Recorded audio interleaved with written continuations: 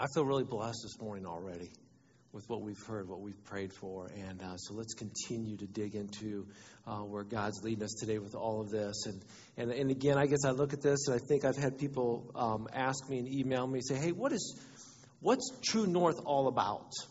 How do we become a member here? I mean, how do we sign a membership card or covenant? What does it mean to be a part of this church? And in a nutshell, I'd like to say what we're going to do in the next 4 weeks is try to define that for you.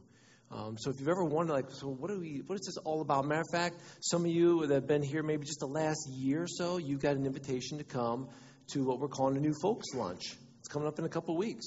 And we're inviting you to come sit down and eat lunch with us after church and sort of fill you in on all this.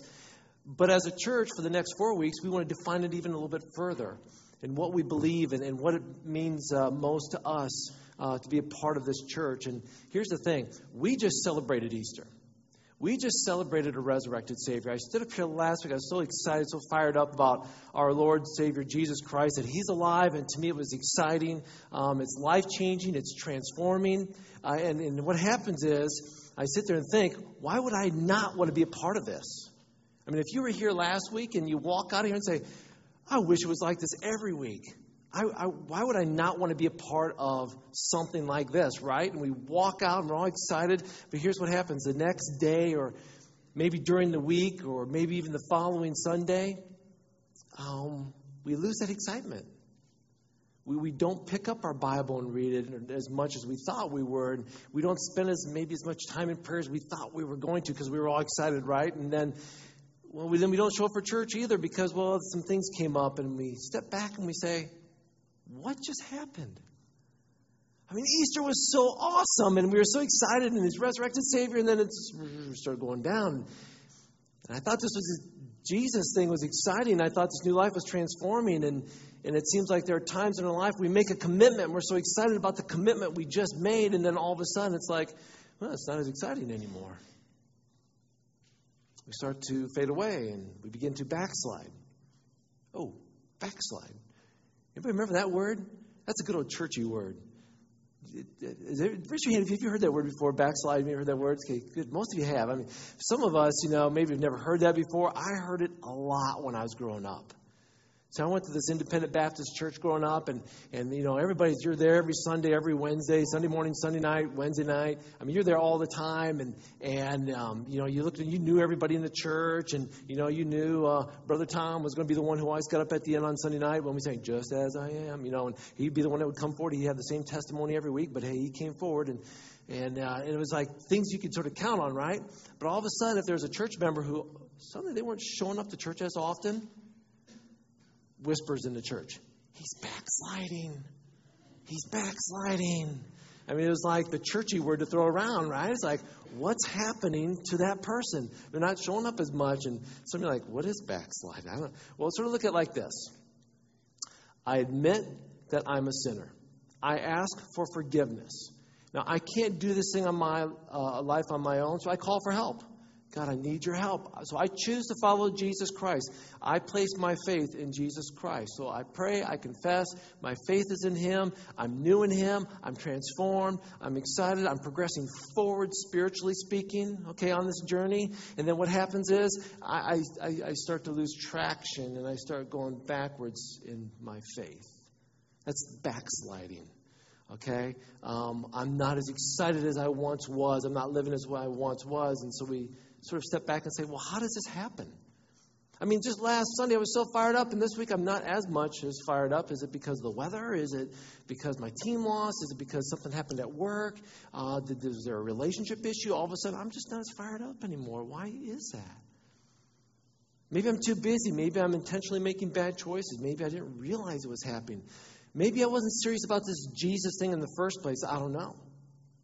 Turn with me in your Bibles to the book of Matthew. Matthew chapter 8. In Matthew chapter 8, there's some incredible things that happens. First of all, Jesus heals this man with leprosy, this disease, this ugly disease that we've heard about and we've talked about before. And then this Roman officer comes to him and pleads with him and says, my servant is lying in bed dying, and if you just come and heal. And then Jesus heals Peter's mother-in-law and a bunch of others. He just performed miracles over nature. He had cast out demons. He's doing all these incredible things. And people are getting hyped up and fired up and excited, right? It's like going to a church that has the lights and the whistles and the fired up preaching and music and coffee and kickback chairs. And you're like, whoa, this is like one of the most exciting. Then a big drama and like angels are flying across you and you see the wiring. And it's like, how do they do that? And you're like, you walk in like, this is incredible. I want to be a part of this church, or I want to be a part of whatever that is. And then you say, so how do I become a part of it? Well, this is what you got to do. They have this big checklist. And you're like, I don't really want to go there anymore. These people that are following Jesus, he just tossed demons. He just healed the sick. He calms the weather. He's doing things that nobody's ever done before. He's preaching in a way that people think he has incredible authority. I want to follow Jesus, right? So look with me in verse 18. When Jesus saw the crowd around him, he instructed his disciples to cross the other side of the lake. I mean, people are following Jesus like a rock star, and it's like getting really crowded. He's like, okay, guys, let's go to the other side of the lake.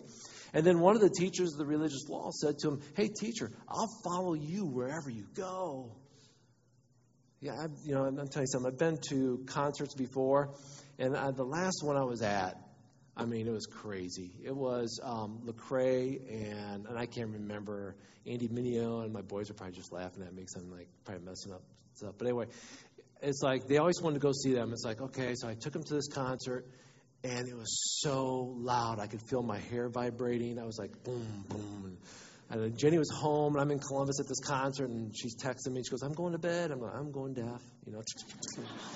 And these junior high girls behind me, they're like screaming, and I'm going, I'm too old for this. I really am. But I love my boys, and so I will sacrifice for them, right? So here we are, and the music's going, and these girls are like, I follow you on Twitter. I follow you. It's like, really?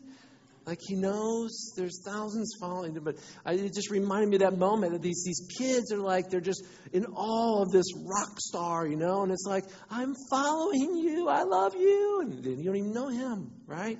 You just listen to the music. And I'm picturing this with these people following Jesus. Like he just cast out demons. Like, whoa. He's calmed storms and he's healing sick. He's like, man, I follow you. I love you. And that's the picture I'm getting when I'm reading this. And it's like Jesus at that moment, it was really cool because Jesus could have said, I'm glad you're following me. Just click on Twitter, like me, and all this kind of stuff. He could have done that, click the little heart for me, He could have done all that, but Jesus looks at them, and this is what he says. Check this out. He goes in verse 20. But Jesus replied, foxes have dens to live in, birds have nests, but the Son of Man has no place to lay his head. Okay, but we're all sitting there going, huh? I just said, I love you. I want to follow you. That's all. And what he's saying is, listen, you're going to follow me? I'm homeless. I don't have a place to sleep. I bounce from house to house, sleep out in the wilderness. If you're following me for gains, you're not going to get any. You think I got a mansion I'm living in? You can come join me? With a hot tub and everything? Don't have it. Another one of his disciples, verse 21, said, Lord, first let me return home and bury my father. But Jesus said, follow me now.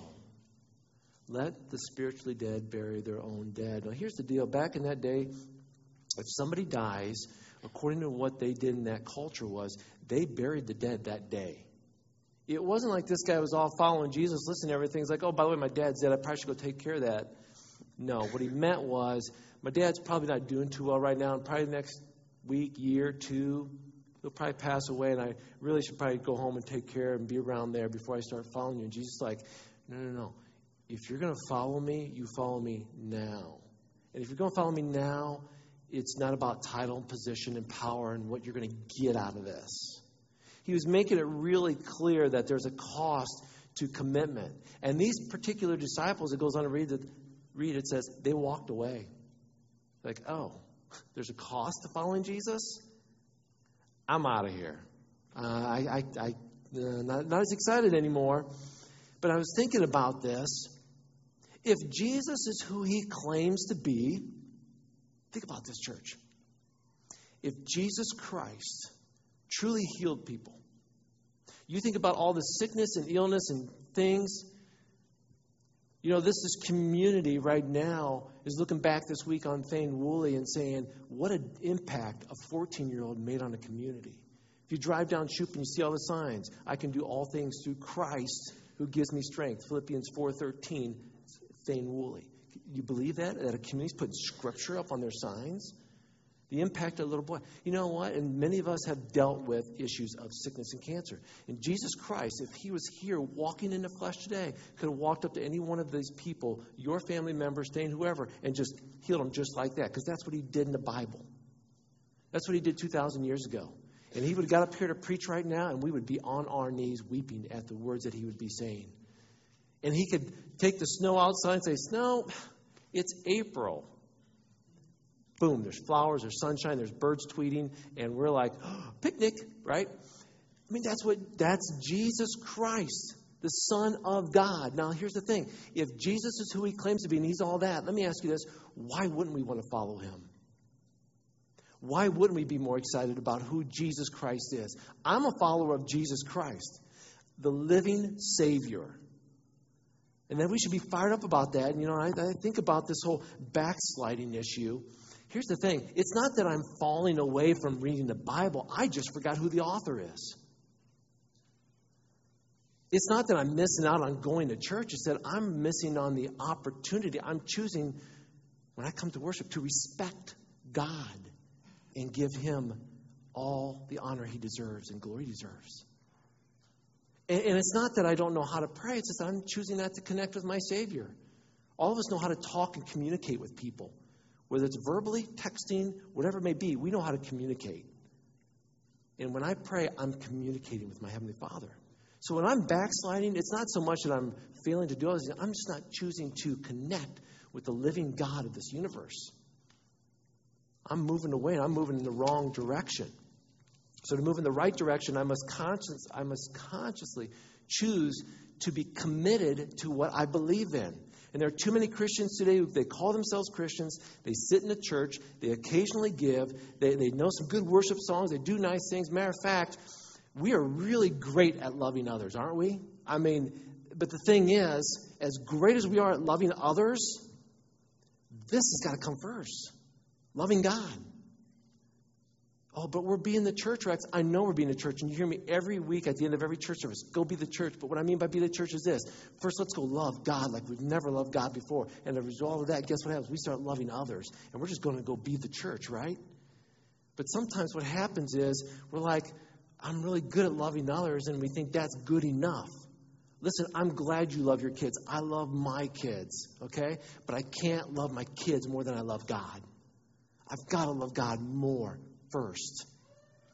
And I'm glad you love your spouse. And I really love my spouse, but I've got to love God more before I love my spouse. And I'm glad you love your other friends out there and your coworkers and your teammates, but before you love them, you really got to love God more. Because when we love God more, loving others comes a lot easier. And it starts with loving God first. Thou shalt not have any other gods before me. It's really easy to make loving others a god. It really is. And we don't realize it. To be a Christian means we first love God. Our first commitment is to Him and Him alone. When I can't remember, as you get older, you forget what stories you share at church and which ones you don't, right? And I can't remember if I shared this story, but I was working with the team. I showed up at practice, and I got there, and the coach was sort of upset. And it's like, oh, you should have seen what happened this past week.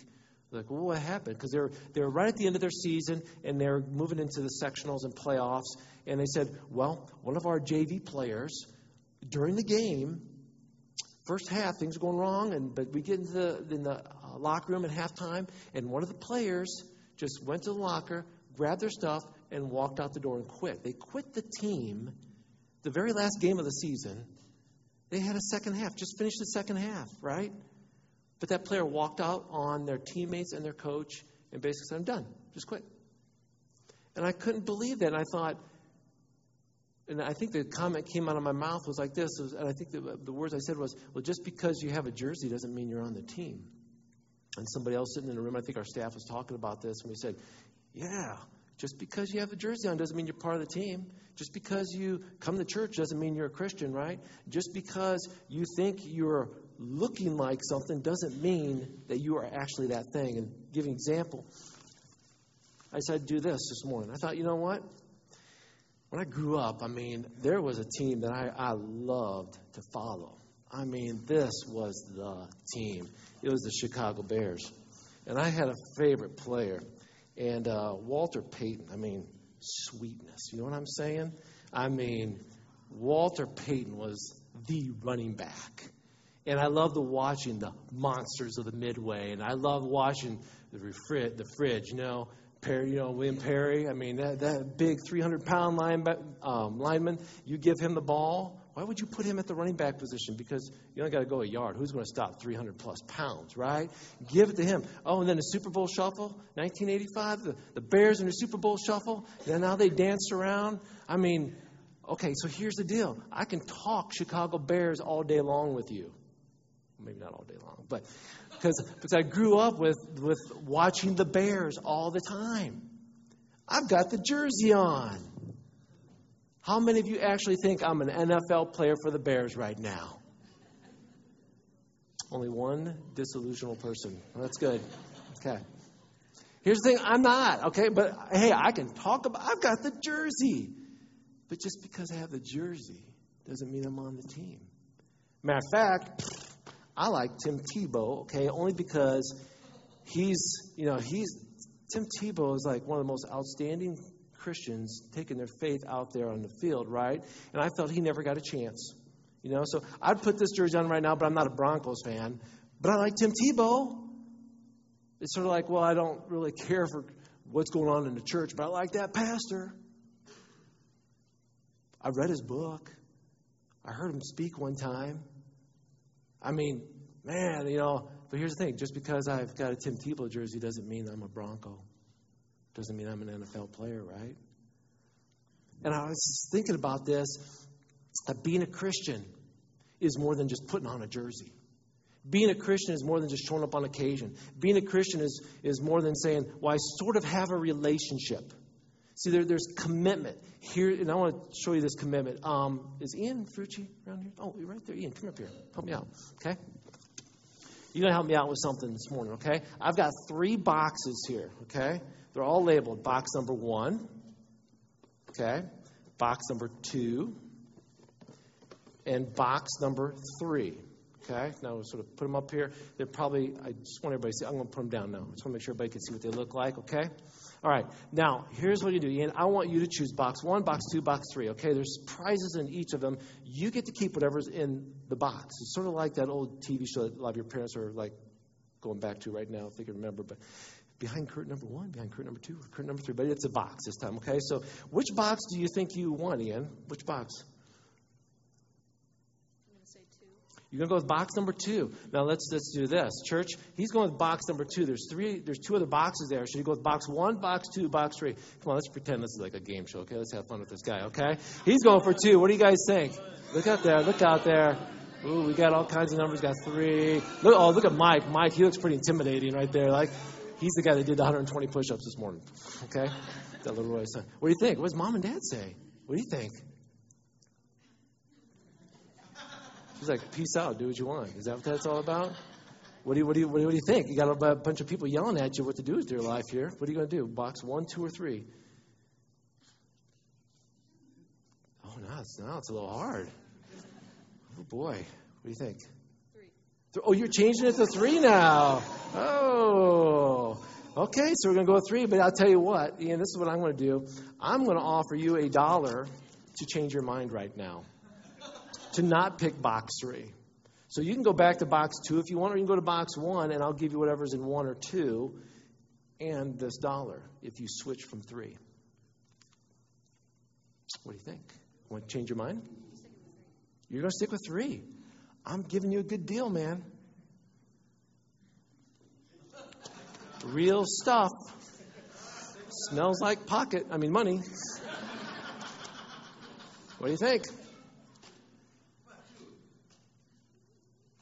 Pressure is killing us. What do you think? I'm going to go with the one that I had first. So You're going back to 2. Okay. Well, you get that, right? Because I said if you changed your mind, I was paying you. So there you go. I'm a pastor. I'm not allowed to lie on Sundays. So, okay. So let's see what you did not pick. Let's start with box 1, because you wouldn't even touch that one with the 10-foot pole. So,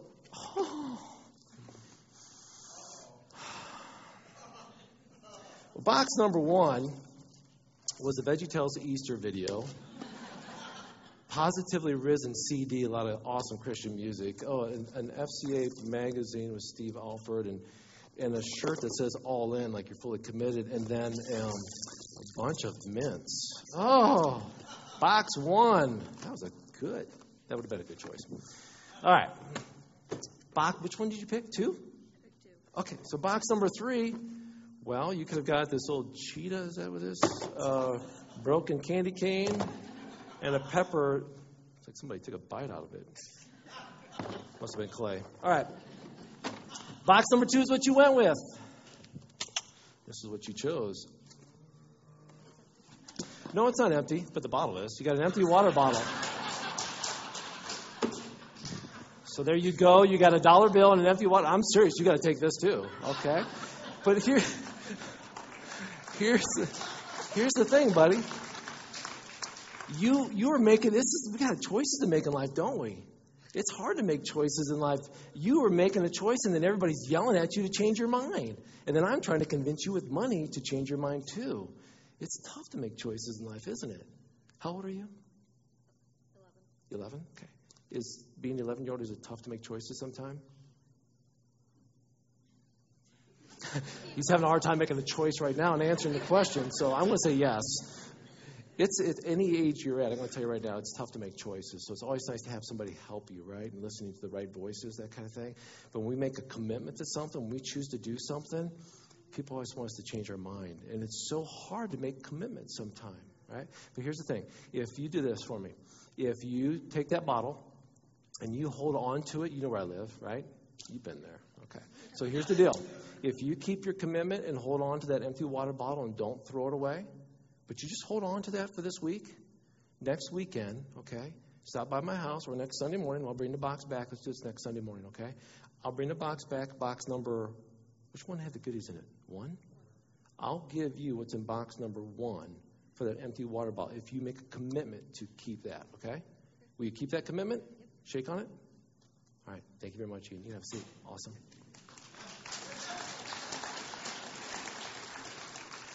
Because here's the thing, that we have to make commitments in our lives. Like, well, I want to make a commitment to Jesus Christ, but then we got so many things shouting at us in this world that pulls us away. And the thing is, we think, well, I'm going with this. I'm following Jesus, but then all of a sudden the world starts pulling us and saying, but this is a better way, or this is a better way. And then a really good offer comes along, like, I'll give you $1, right? So then it's like, but if I change up and I break this commitment and go to this. And we talk with kids about this all the time, about keeping our commitments. Why is that important? Because as we go through life, it's not just a commitment to Christ. It's a commitment in a relationship. It's a commitment to a job. There's all kinds of commitments, and we've got to learn to keep those commitments. But our greatest commitment we need to learn to commit is what? Our relationship to the God of this universe.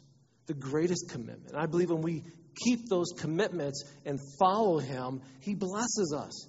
That's why I'm telling you, if you keep this commitment, I'll bless you. Because I believe that's what God does with us in our life. When we commit to following Him, I believe He blesses us.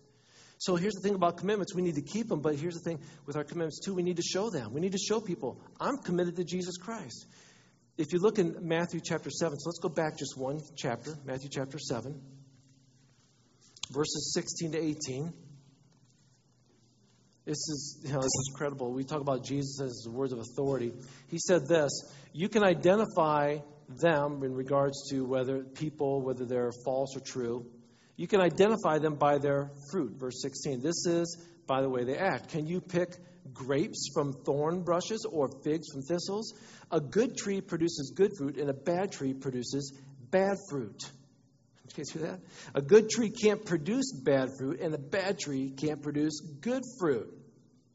So every tree that does not produce good fruit is chopped down, thrown in fire.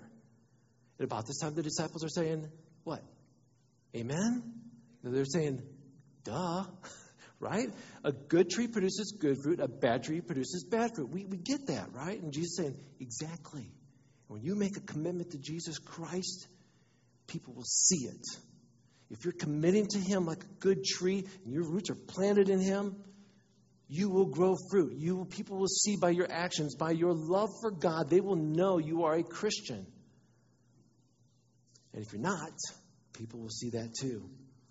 So we get what Jesus did in making the sacrifice. Last week we talked about 1 John chapter 2, verses 1 and 2, and I'll read that to you. My children, I'm writing this to you so that you won't sin. If anyone does sin, we have an advocate, one who pleads on our behalf before the Father. He is Jesus Christ. He is truly righteous. He Himself is a sacrifice that atones for our sins. And not only our sins, but the sins of the world. We should be grateful because we have an incredible God who sent His Son to be an advocate for us, to be a sacrifice for us. And that should bring us incredible joy and gratitude. So we make that commitment. So here's the thing. We'll talk about this in the next 4 weeks, okay? For our first commitment means we make a commitment to use His equipment. And what equipment has God given us? He gave us, first of all, His Holy Spirit. The second piece of equipment He gave us was His Word, which is why today, what Leroy sharing about what the Gideons do with the Bible is important. And we'll talk more about what it means to be committed. But next week, as we talk about using God's equipment the right way, we've got to understand God has given us tools to use. And the tools that He gives us is here's the deal. You can't play without the equipment.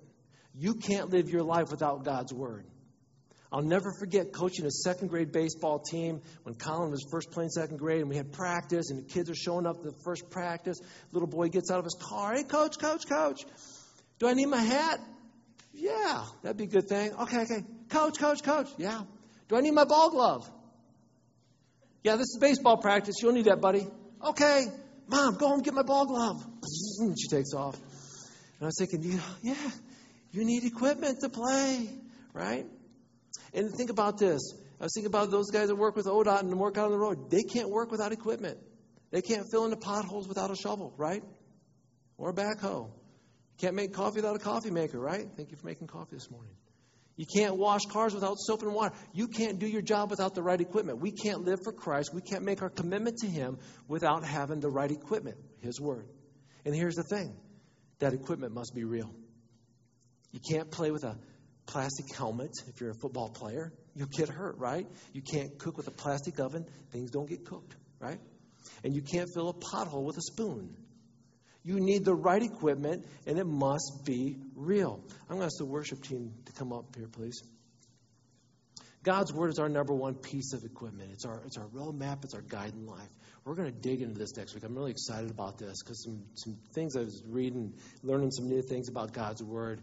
And a lot of times it's like there's something new and exciting. It's not new and exciting. It's always been in there, okay? We're going to share more about it next week. Charles Spurgeon is a great pastor and theologian, and he once said this about the Bible. He was sitting underneath this big beech tree, and he was pleased. He said this, I was pleased to mark with prying curiosity the singular habits of the most wonderful of tree, which seems to have an intelligence about with what trees have. And I wondered and I admired the beech tree. So you can imagine him sitting there looking at this big beech tree. He said, I thought to myself, I don't think half as much about this tree as that squirrel does. And I see that squirrel leap from branch to branch. And I feel sure that he dearly values this beech tree because he has a home somewhere hidden in the hollow of one of the branches. And that's his shelter. And the beech nuts are his food. He lives on this tree. It's his world. It's his playground. It's his granary. It's his home. Indeed, it's everything to him. And it's not so for me because I find my food, my rest somewhere else. With God's Word, it is well for us to be like squirrels, living in it, living on it. Let us exercise our minds by leaping from verse to verse, as branch to branch, and find our rest and our food in it, and make it our all in all. These are our hiding places. This is our comfort. So, church, as we talk about what it means to be committed to Christ, let's understand that it's got to start with the right equipment, God's Word. We'll get into this more in the next couple of weeks. Would you stand, please, as we pray? Heavenly Father, I thank you, Lord, for this day you've given us. I thank you for your words and what you have placed here in this church with different people being able to share from your word from this morning, from the Bible studies that took place, to where they were digging into your word, that right equipment, saying, we want to learn more. To the opportunities of what Rhonda has shared with us and what Leroy has shared with us. And Lord, what we learn about having a commitment to you. And it starts with a commitment in loving you and taking your equipment, your word, and doing something with it.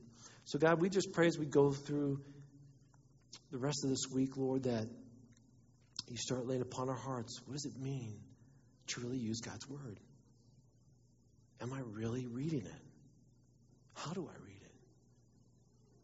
God, speak to us. Put an urgency upon our hearts to be into your word more. God, I love you and I thank you. And as we sing this song to you, Lord, may we continue to worship you in song. In the name we pray.